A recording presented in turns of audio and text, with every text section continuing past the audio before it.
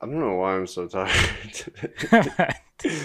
uh, well, Alicia and I took like a 3 hour nap today. Nice. So we're both kind of, for a little bit, we're very groggy Yeah. trying to get ready.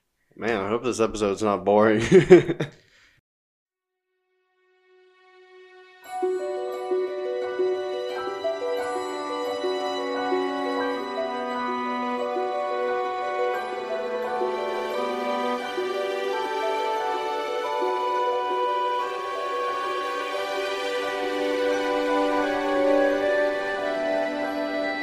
Hey everybody, welcome to the Star Wars Historians podcast. This is your co-host Luke alongside the other co-host David. What's And up, everyone? and we are continuing our Star Wars Rewatch Series. The day that this is being recorded, probably not the day that's being released. The just yesterday we have a whole new crop of Star Wars material to cover on Disney Plus. Oh, So yeah, for I'm sure. looking forward to that. We've not talked about it yet before this point, so I'm sorry that I'm just kind of springing it on you, David. I just kind of assumed that we would talk about those things eventually. But Yeah, yeah. I'm excited for it. It's interesting because I'm under the impression that it might be the first material that has been put on Disney Plus that is not necessarily canon. yeah, I think I mean, at the very least, it's like it's and not only that, but it's also the material that was decanonized the first. Like I think yeah, I believe so. Which is not going to affect the desire for me to watch it. no, And I think there's a lot of good things that can come out of, especially when you talk about the 2003 Clone Wars series. yeah. Obviously, yeah. The Tartakovsky Star Wars: The Clone Wars one is great, and whenever it first came out, perfectly it was like designed to bridge the gap between 2 and 3. So And I think it did that well yeah, also. I think that needs to be said. But what I'm excited about is actually, it might be a shock and surprise for some people, but it's the Ewok yeah. like content. The I've never Ewoks, seen it before. the Caravan of Courage. Yeah. I'm also looking forward to those. I talked with somebody, a customer at a establishment that I work at, who was talking about how he grew up watching the Ewok show and stuff like that, Wow. and so he thought that it was all like real cheesy and terrible. So we'll just have to see. Um, Yeah. But I'm ready for it. I'm excited for that yeah, stuff, and we'll review it. we Hopefully should next we should season, come up maybe. with a good title like Into the Archives, or if it's Yeah, not in the which we archives, have it for the doesn't books. exist. Yeah, the books the what we've called that series, which we need to get into Jedi Lost here We pretty do, soon. because I also But need to say something about it before I forget literally everything that happens in it.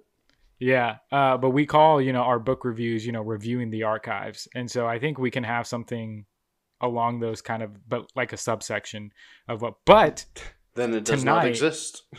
yeah, but today we are walking through the first ever Star Wars content that has ever come The out. OG. Actually, that's not true. The first Star Wars content was the comic book, I'm pretty sure. Well, yeah, I guess I'm talking about more film Yeah. than anything The else, first thing that is because considered canon currently.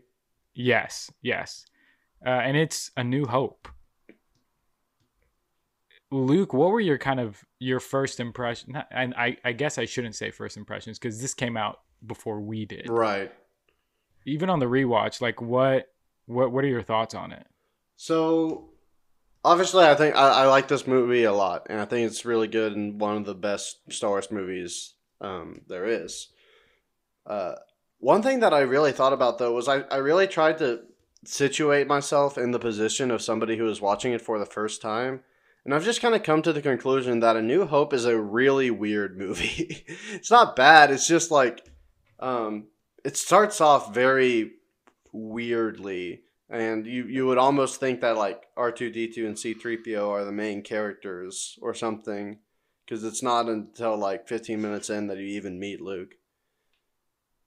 But I Yeah, think it's still a good movie and it still holds up.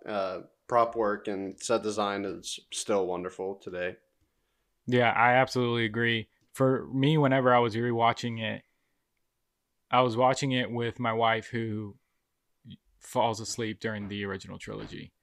I remember looking at turning to her and I said, this movie actually is really slow, like to start, because of, like you said, the first two characters that we really stay with. I mean, we're introduced to Princess Leia and Darth Vader and Governor Tarkin and all of them and the Empire, but we really stay with C3PO and R2D2 for quite a bit, when this movie starts.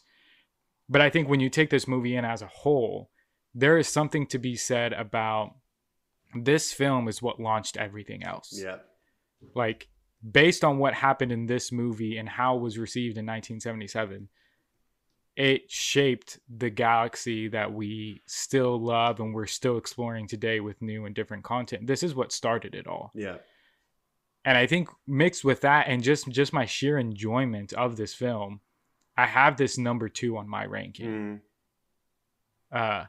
Just because every time I watch it, I'm just mesmerized by the simplicity of it. Like sometimes, especially when you're talking about looking at good and evil, there's a clear distinction of good and evil. Even when you look at someone like Han Solo, right? He's a scoundrel and he's a smuggler. And yes, he is arrogant and selfish at times in this movie, but ultimately, you know what side he's going to be on. Right. And you can definitely tell this movie was aimed more towards kids. You think so? A lot of people would say that doesn't really start until Return of the Jedi. Yeah, but I would think that people would say that because of the Ewoks. Right, that is the main reason why. And I think this is going to turn out to be a big discussion point whenever we talk about that rewatch. But yeah, do you think that A New Hope is kid-centered, audience-wise? Watching, the documentary on the making of the original trilogy, like a million times. Yeah, watching that, like a lot of people, even on set, that thought that this was a kids movie. Like that was just the overall vibe, and I don't think it solely serves as a kids movie. Obviously not, because I mean, you still have a lot of people who clamor for this as being a very good film that they can watch, not just a kids movie.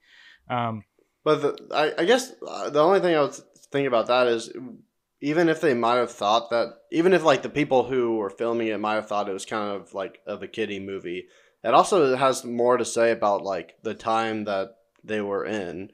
Like where sci-fi and fantasy isn't meant to be like this real like artistic stuff, but it's at that point most sci-fi was pretty lame altogether. Yeah, no, I agree. But even when we're talking about this being a kids film, I guess I don't mean it in the same sense of, oh, this is like something you would see on the kids section of Netflix or something like that. I just think that kids can relate to this film a lot, I think, especially following the adventures of Luke and Leia and Han. Yeah, I think it's especially, and you might mean this age group whenever you say kids too, but I think it's especially kind of pointed towards teenagers. In the 70s who, like Luke, are probably tired of kind of not going anywhere in their lives or not getting to hang out with their friends or things like that. And so they're really able to... Or going to a specific Tashi station to pick up some power converters. Pick up some power converters. The boyhood dream of every teenage male. Yeah. But I think there's a lot of people who complain about how whiny Luke is in this movie.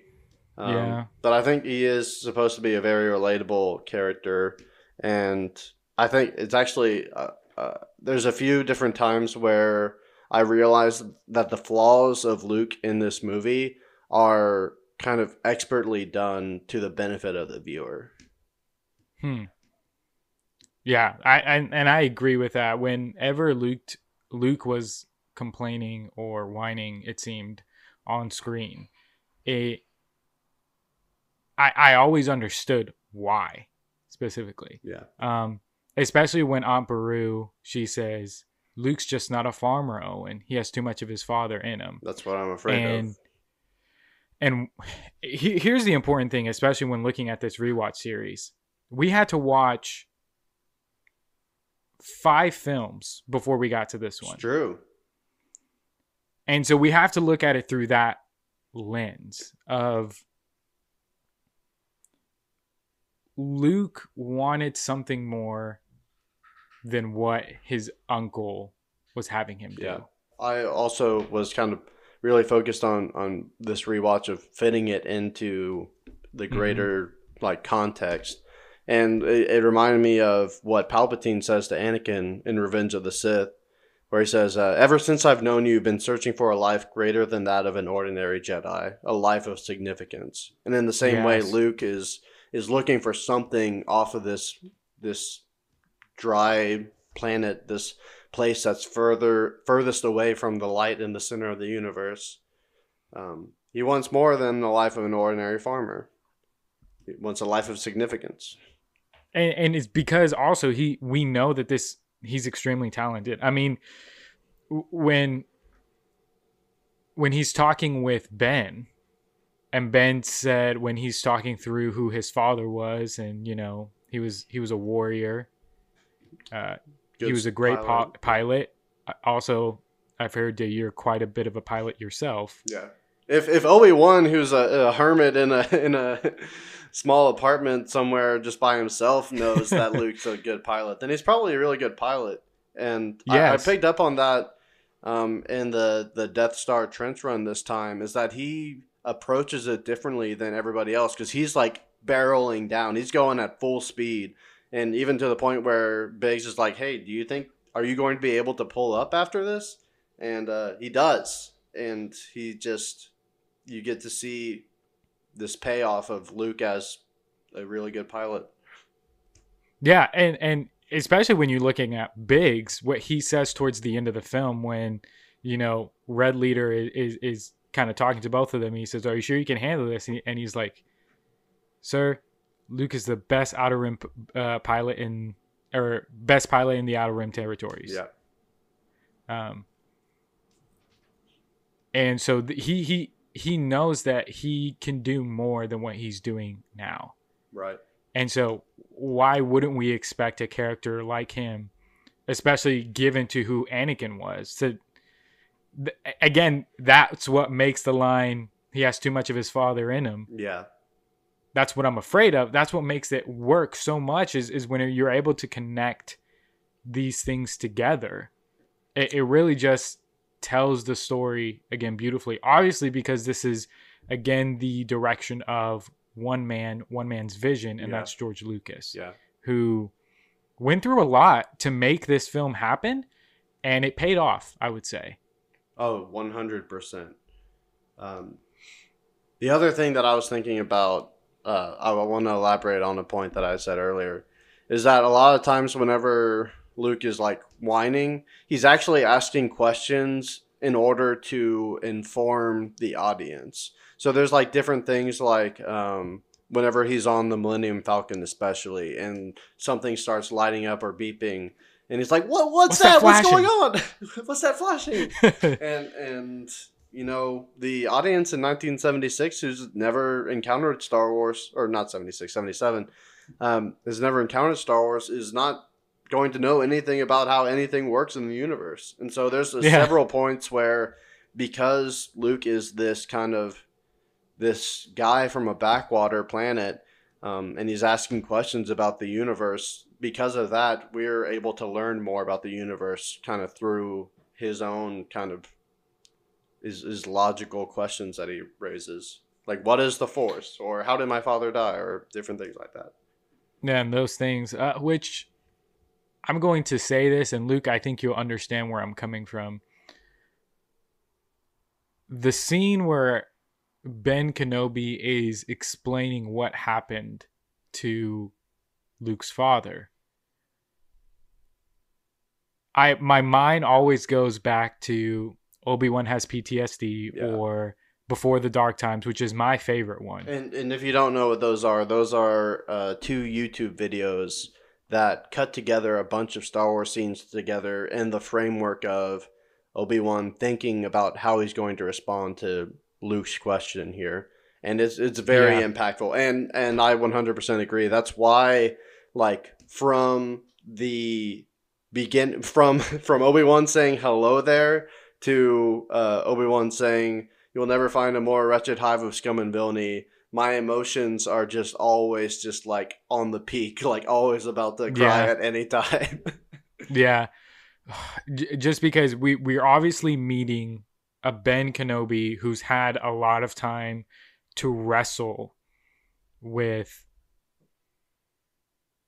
everything that has happened to him, how the Jedi came to no longer exist, to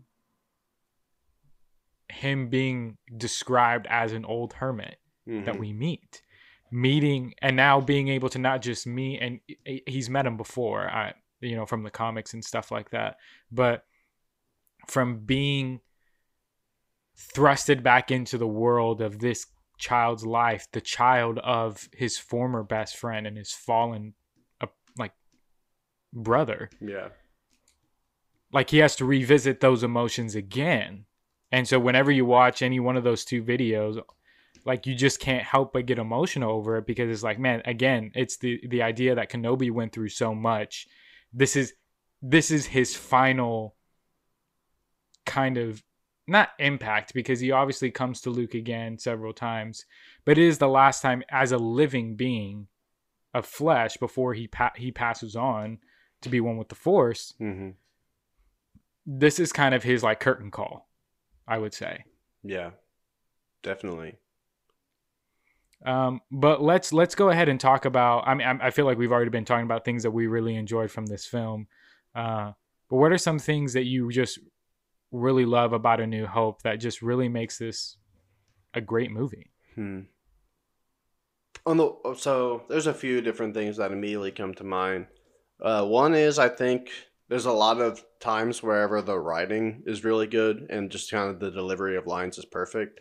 I had this thought earlier today that I think part of what sells Ben Kenobi as such a important and compelling character is Alec Guinness's performance of him, and then of course later on Ewan McGregor's performance. Both of those are like you see it in the face of Alec Guinness whenever he hears Obi-Wan for the first time in however long. Like his eyes get wider and he has to sit down and think about it for a moment. Which again, it just feeds into my emotions of knowing everything that Obi-Wan had to go through. So there's that. I think there's a lot of really good points of writing where it's just iconic lines, like Han being the first person to say "This is where the fun begins," or just "The Force will be with you always." Like these are the things that are going to like be constant themes throughout Star Wars. And did you have something else did you have something you were gonna say? Well, I think that is the whole idea whenever just rewatching this movie, is that when you watch it now, you have to look at it through the lens of, this is the movie, and I've said this before, but this is the movie that starts all of that. Yeah. Like it starts our journey of understanding what the Force is. It starts our journey of hearing pretty much in every single movie, I have a bad feeling about this. Yeah. May the Force be with you. Just these iconic themes and these iconic like moments that just never leave you. There are things in this film that just really changed not just Star Wars and created this world, but it also just changed how movies were made, period. Yeah. And the things that we're able to do. One of the things that I really enjoyed, and this is, I guess, how weird I am in terms of how close I pay attention to detail. But when they upload, I'm guessing when they released these on Disney Plus, they updated things. Yeah. So there were a lot of scenes that looked significantly better from a CGI standpoint. But also, when Luke turns on the lightsaber for the first time, I looked at it and said, that is the lightsaber that belonged to Anakin Skywalker. Yeah. Like, it wasn't like, it didn't look like how it usually did, which sometimes it was just like it was like a cyan color lightsaber that didn't really match what lightsaber Anakin had. Yeah, it was a lot lighter. And the prequels. In the original, it was a lot lighter. Yeah. But they made the lightsaber to where it matched more what Anakin had. It also changed the look of Obi-Wan's lightsaber in the cantina scene when he pulls it out and cuts off that dude's arm. So like those things just really like caught my attention and caught my eye. Also, they put McClunky for Greedo. You got to. You have to, which I thought was really funny because when he said it, it just got me thinking of the Gallery of the Mandalorian season 2 when Jon Favreau had told Dave Filoni what his idea was in that first episode of season 2 when Mando just leaves this guy tied up by his foot and just starts walking away. He asked Dave, and Dave was just dying laughing. But he says, when Mando shoots out the light, he should say McClunky. and then Dave was just like, stop. Like, no, you're just trying to do this to me. I wonder, but I just thought, if it wasn't Dave, like, who was it? George who wanted McClunky in there? I have no idea. That is a great question. I have no idea. It doesn't bother me. It doesn't bother me. I just don't know why it happened. And I think that's how most people respond to it. Yeah. And I also have to say this, when they changed also Obi-Wan's sound that he makes to scare the Tusken Raiders. Yeah.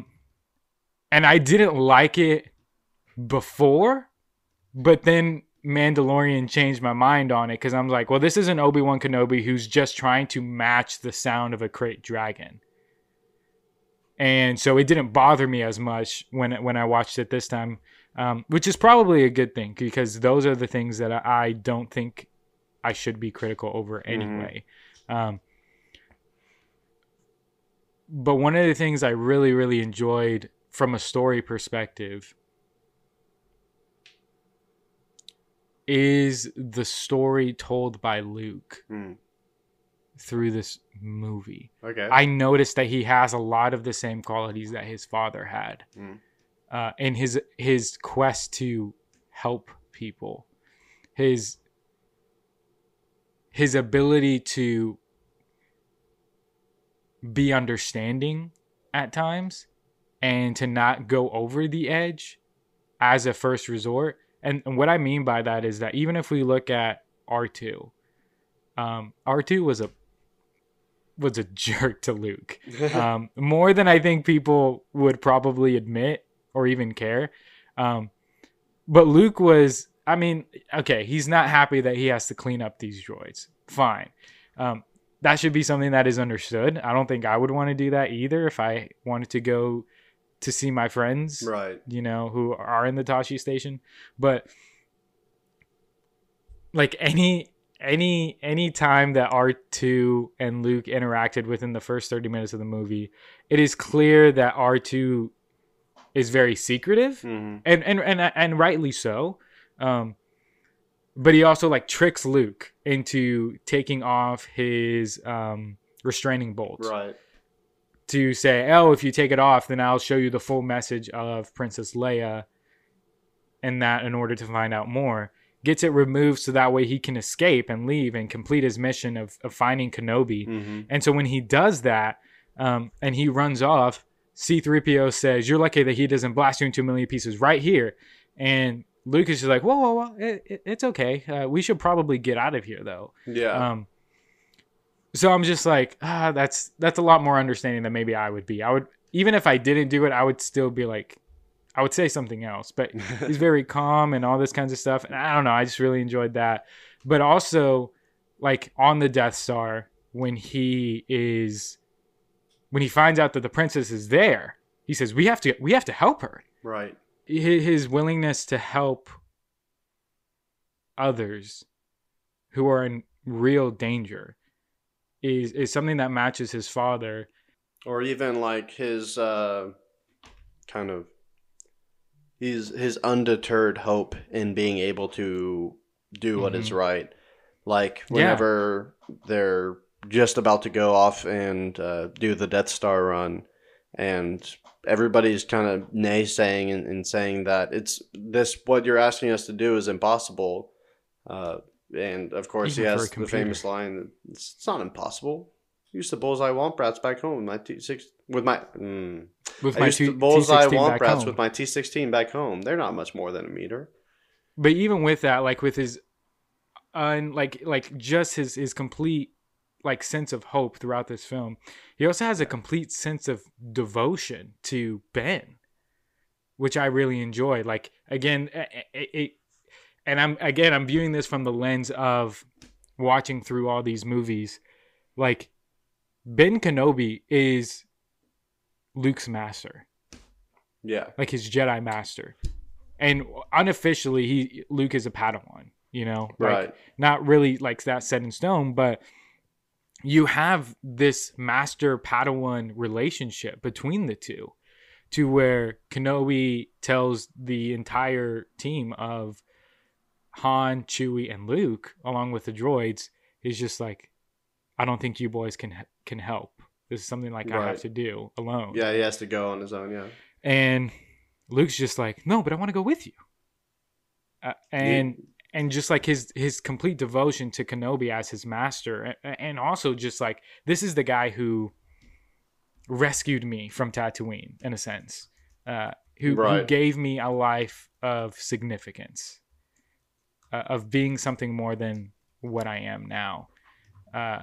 And so those things just really, really, again, just encaptures what these 6 films are supposed, like what all these movies really are supposed to do with one another. It connects every trilogy together in a beautiful way. Right.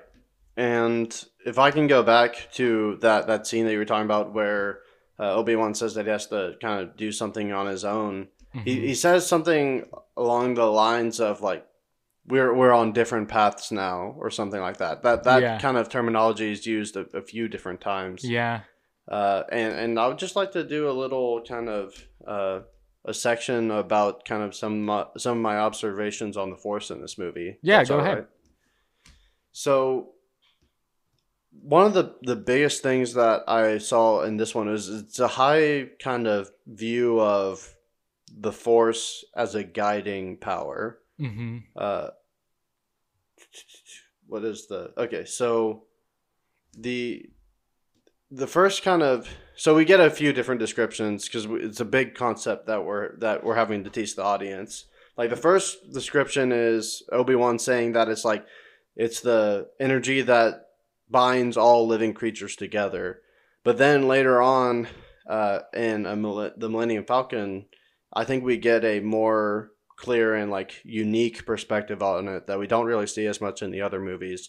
In that he talks about how it's whenever Luke is going off against the remote droid, and Obi-Wan tells him that the Force guides you, and the Force in a way kind of controls your actions partially, but that it also obeys your commands. And then Han says, like in his kind of atheism, says that he doesn't believe that there's any guiding power that is in control of his life, that he's kind of the master of his own fate.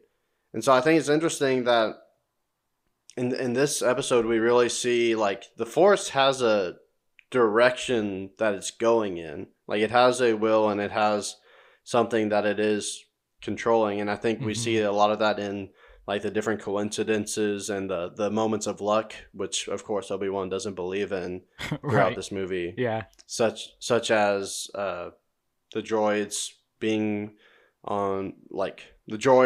captured by the Jawas, who then go to the Lars homestead to sell them to the family of the son of Darth Vader. It's a pretty big coincidence, too big of a coincidence, and uh, I think there's really this focus on uh, the Jedi are the ones who allow the Force to move and respond in direction with that. But then the Sith, on the other hand, they're the ones who, rather than focus on being partially controlled by the Force, they are the ones who are trying to command the Force and kind of put their will over on it. That's why you always see Darth Vader. He refers to the light side members in this movie as having the Force with him. Whenever he talks about Obi-Wan, he says Obi-Wan is here and the Force is with him. And then whenever he is right behind Luke, he says the Force is strong with this one. And different things like that. And I don't think he's talking about Force sensitivity. I think he's talking about the will of the Force. But I think it's interesting to point out that the will of the Force, I think, also keeps Vader alive in this movie. Because he could have been blown up by the Death Star, but whenever Han comes shooting in, one of the TIE fighters hits him and he goes spinning off into space. Not dead, but still alive, because there's still good in him and they're still needed later on. Yeah, and I love that you brought this up, because even in Han's disbelief, it doesn't discount even the role that the Force has had in his life also. Right. Because like Kenobi said, the Force is in all living things, binding everything together, including non-believers, if you want to put it in that kind of, in those kinds of terms. Because like you said, there's no such thing really as coincidences. Like the Force guides everything. The will of the Force is done whether someone knows it or not. Right. And even like the way that I view, I probably want to say this, so I'll just mention this one thing. We can talk about it some other time. But when we talk about the balance of the Force, right. What does that mean? What does that Honestly, look like? That deserves a whole episode on its own, I think. It really does. And I think it is important, because what we recognize here is that darkness is never eradicated. That's always the goal of the Jedi. But the reality is that there are beings that gravitate towards the dark side of the Force. Right. And especially when you're reading the High Republic content, that becomes evident. That becomes pretty clear that the dark side always has a presence. It's just the strength of the impact that it has on the galaxy differs from time period to time period. It's always there. And in terms of this film, the Force is presented in a way to where there's a clear distinction, but it also it establishes the impact that the Force has on the galaxy as a whole. It's kind of subtle and not really discussed and like fleshed out. Like, this is not a movie that explains, okay, this is what the Force is, this is how it works, this and this and that. But when we talk about A New Hope and its impact, it establishes kind of this very subtly, just the fact that the Force is supposed to be something that it's regardless of belief or unbelief, it's there and it's present. Right. And the fact that it controls your actions, but partially, but it also obeys your commands. It is almost sort of like a relationship, almost sort of like something to where what is the best embodiment of that? We've seen it in The Phantom Menace with Qui-Gon Jinn. Right. And we see still the lessons of that kind of impacting Kenobi as he shares it with Luke. And this is a fun rewatch series because I think really for the first time I'm making these connections. Yeah. So Yeah, no, I completely agree. It's good to, because we even thought about like the entire saga whenever we first started doing the podcast, but I think we didn't go as deep. It was really kind of survey level yes, yeah. stuff. Hmm. And so getting to go deeper into it has been really fruitful, I think. Um, Speaking of continuities, and we were talking about the kind of character of Han in this movie, especially as it pertains to his view on the Force. Hmm. I was really struck by this watch how much it is that Han is literally just kind of the same Han that we see in Solo, a Star Wars story, just with a little bit more experience, kind of Hmm. on his own with him and Chewie. Yeah. Um, and not just that, but I also saw a parallel between kind of him and Tobias in this movie, Yeah. because at the end of Solo, Tobias is like wanting to leave after the Kessel Run and just run away, and he asks Han to join him, but Han says no because he's going to help out these people and he's going to kind of do the right thing. Yeah. And so we see the same kind of question that Han asks Luke is like, hey, we would love to have you on board, but we're not going to stay and fight this fight against the Empire. Hmm. But then Luke decides to go on ahead anyways. And we see Han kind of redeem himself as kind of a better Tobias because Beckett goes to the enemy's side with all the information that he knows. But Han comes back and helps the right people.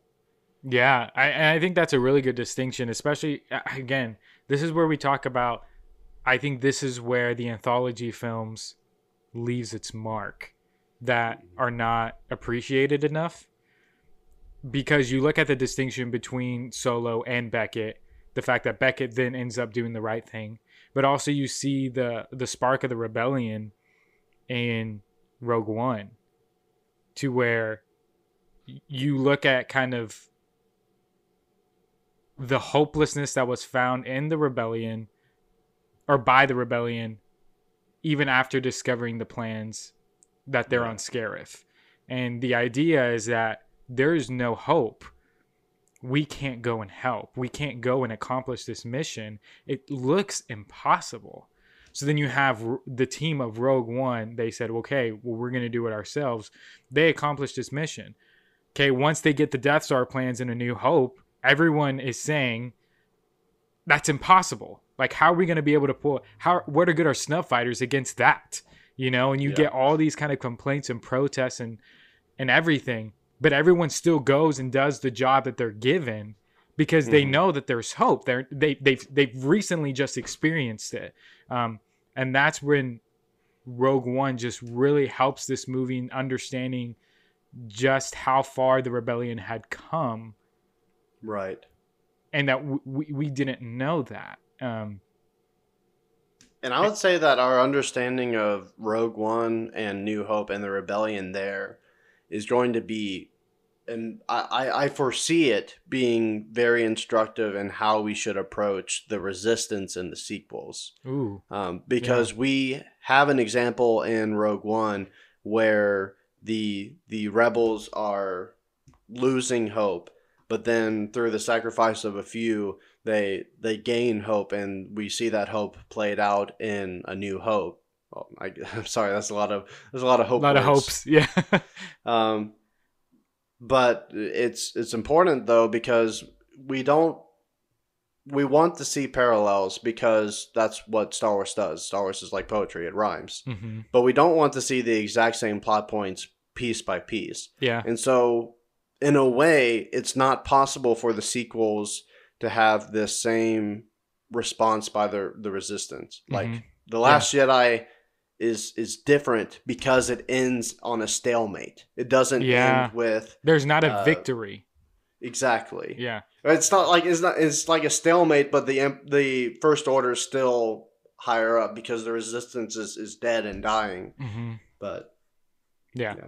Which we can talk about when we get to like The Last Jedi. But even I'm kind of scared, you know. what are you scared of? I'm there's a lot of people who just love to hate everything, and Yeah. it makes me question if I'm actually like being a good critic or not. Mm-hmm. Um, Well, and what I'll say, even briefly, just about The Last Jedi, or even when looking at the sequels, they're not my favorite, and I can find a lot of right. things that I don't like about it. But I also can find where it really just helps build this amazing story at the same time, and something that we shouldn't just discard. Um, Yeah. and I mean, and we'll get to that whenever we talk about the sequel trilogy. Um, but just as we kind of continue and start to wind to a close about this, Alicia was talking through the movie with me, and her favorite character actually in this film was Governor Tarkin. Uh, Really? she I respect that. she really really liked him just because of, I think, just the way that he carried himself, the way that he presented himself in Yeah. this film. It was Uh, very interesting. but who was your favorite character in this movie? Ooh. I know that's a very Um, tough question, but who's your I don't favorite? know exactly if he's my favorite, but a character that I wish that I had gotten to see more of was Big Starklighter. Mm, Um, he's just such a warm guy, and it's like you can tell there's a lot of history between him and Luke, yeah, and it sucks that he dies in the attack. yeah. No, I would I have loved to agree, see that, see more and of him. probably something that I will talk about more. I think this was the movie where I was going to talk about it. The deleted scenes in this movie Yeah, were really good, and especially Biggs, the scene for Biggs that was taken out of the movie. I would have liked to see that put back in. I understand why he didn't do that, um, hmm, and that didn't really fit with how the film was cut and all of that. yeah, I just think it really highlights who Biggs was going to be hmm, in this film. He was going to be the one. He was really, other than Kenobi, he was really the first person in Luke's life who really had a genuine and visible affection and appreciation and supported Luke. yeah. Well, and I think in a lot of ways, he was Luke's role model. He wanted Yes. to go to the Yes. academy. Mm-hmm. No, absolutely. So for me, when I look at those scenes, I would like to consider them canon. It just didn't make them into like the cut of the Right. actual movie. But for some of the, I think that is one of the scenes that I would like to cut out. I would like to take in, look at it, and say, okay, I consider this to be canon. And even if that's just my own head canon, like not everyone needs to carry that belief and carry that kind of thought process that, okay, the deleted scenes are also canon. But for me, I think that's something that I really just appreciate about who Biggs was going to be in this movie, and for that, I Oh man, I'm I gonna really like him. cry. I'm Yeah. looking at the So wiki, and there's a deleted scene where he says, uh, "Oh, this is probably okay. This is probably no, I don't know. I don't know if this is before or after Biggs leaves Tatooine." But Luke says, "Take it easy, buddy. You'll always be the best friend I ever had." In a deleted scene from A New Hope. no, that was, yeah, that was on Tatooine. That was the last time that they kind of talked before Okay, Yavin but 4. but I feel So like that was the part of words that still scene. apply, Yeah. and it makes me sad. Yes. um, Yes. That was good. Yeah.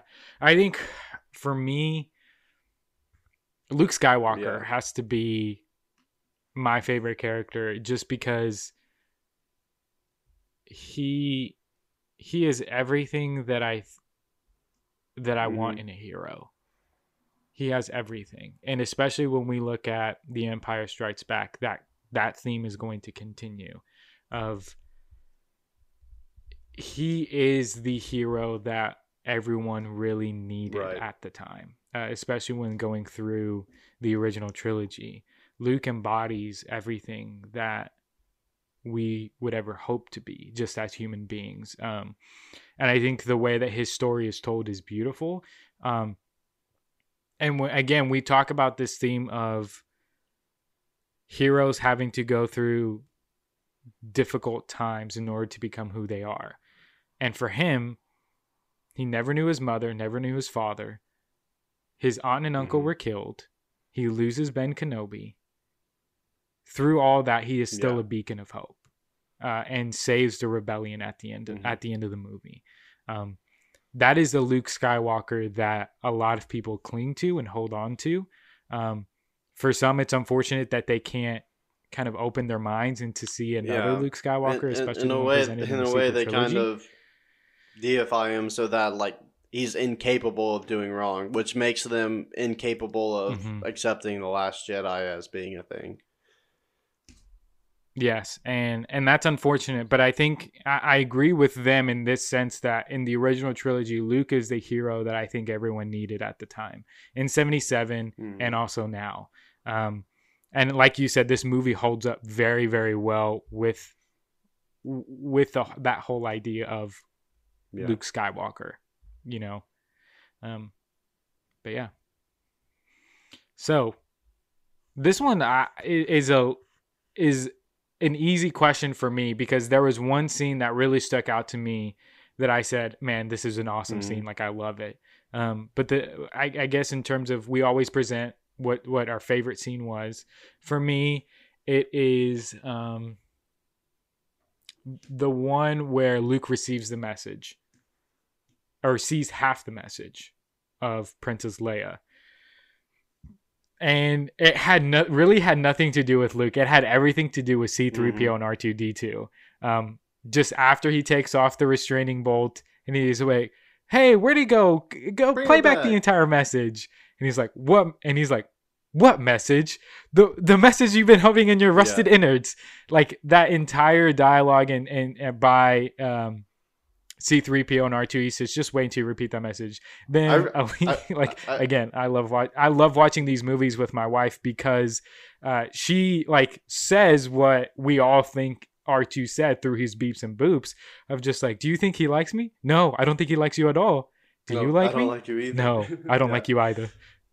And so that's probably my favorite scene in this movie. I actually I appreciated C-3PO's dialogue in this movie more than I think I ever have. There's a part that I never noticed before whenever he's talking to Uncle Owen. And because I had subtitles on, I saw that Owen tells him shut up, and then C-3PO says, shutting up, sir. Shutting up, sir. Which I think is classic. Yeah. But no, he gets a lot of good dialogue, and it's funny how... I think this movie does humor really well. Because he's just always interrupted at every single point. Yeah. For me, my favorite scene is for New Hope has always been and will forever be the binary sunset. It's just too powerful of a scene. Other than that, the conversation between Obi-Wan and Luke. But yeah. So will you say that Binary Sunset is also your favorite track from the score? Because again, this is the most iconic because score. It starts all the themes that you're going to hear everywhere. So and that's the thing, like the Force theme, Luke's theme, which is what people assume is, the Force theme also. We see it all these years later in The Mandalorian once Luke shows up. And if I did not cry whenever that music plays when Luke takes off the hood in the season finale of The Mandalorian, like that is how much this score specifically, A New Hope, how it really just impacted everything of Star Wars. Like there's not enough to say about that and how well it did. I think. I think my favorite. I always think that is a great and Binary Sunset, which on the updated new version of A New Hope soundtrack, it's called The Princess Appears. If you need to know where that's at, that's where it's found. My favorite track is probably The Return Home. Yeah. Which is played after Luke goes back to Ben Kenobi when his not parents, but his aunt and uncle are killed, and talking to him about, I want to become a Jedi like my father. Mm-hmm. I just think it fits really well, and I always love listening to the soundtrack because it's Star Wars. Like, it's what it is, you know? Well, that was a fun conversation. Yeah. About a really great movie, a movie that really just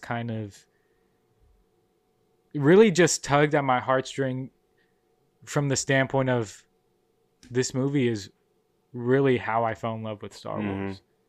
Because this is the first movie that I think I ever saw. And for the vast majority of people, that's how it is. Like, even whenever the prequels or the sequels came out, like, I'm sure there's some people who started with Force Awakens and some people who started with Phantom Menace, but the original trilogy has such a kind of cult following that even whenever those new movies come out, like the parents in the family who watch The New Hope are like, okay, no, we have to watch all of these three before we can before you're able to appreciate or watch the prequels. Yeah. And I think my opinion on that has changed, obviously, especially after this rewatch series. I think if someone who has never seen Star Wars before and knows nothing about it, I think they should start with The Phantom Menace. Really? I do believe that, because I think they should watch The Phantom Menace all the way through Rise of Skywalker, and then they should watch them all again so that they get all the references that are being made in the prior movies. Yeah. So just watch 18 movies. No, 9 plus 2, 11. So 22. 11. Well, but watch them twice though. Oh yeah, watch them in 20. Yeah. But I guess whenever we finally do, it's coming probably after the rewatch series. But when we talk about what is canon in Star Wars, I think I'll probably explain that further of why I believe that. But that's just something that I think I recently just fell into believing. Yeah. You're right. Because I think the canon I appreciate how it builds. Canon episode will be a good time to talk about that. Yeah. Yeah, for sure. Well, Luke, it's always a pleasure. Yeah. It's always a blast to talk Star Wars with you. Any last comments or thoughts as we look to review Empire Strikes Back? I feel like I went hardcore nerd and sentimental on this one, and so it's going to be interesting to see what happens in Empire Strikes Back. Yes, it's going to be so good. And joining us for that episode, making his debut here on the Gazebo Effect podcast, is my father, David Gonzalez Sr. He's going to be joining us. This is his favorite Star Wars movie. He's not senior, he's the first. Yeah, you're right, because I'm David Gonzalez II. Yeah, that's right. But he's actually going to be joining us on that episode. I'm really excited to talk with him about that. It's going to be a very fun conversation, and I'm looking forward to it. Also, on Wednesday, this episode is going to release on Monday. On Wednesday, we have the third installment of Marvel Monthly with Spencer, Tim, and Cole. And so be on the lookout for that. But until next time, when we review The Empire Strikes Back, this has been David Gonzalez for Luke Forney. We are the Star Wars historians here on the Gazebo Effect podcast. Until next time, may the Force be with you. Always.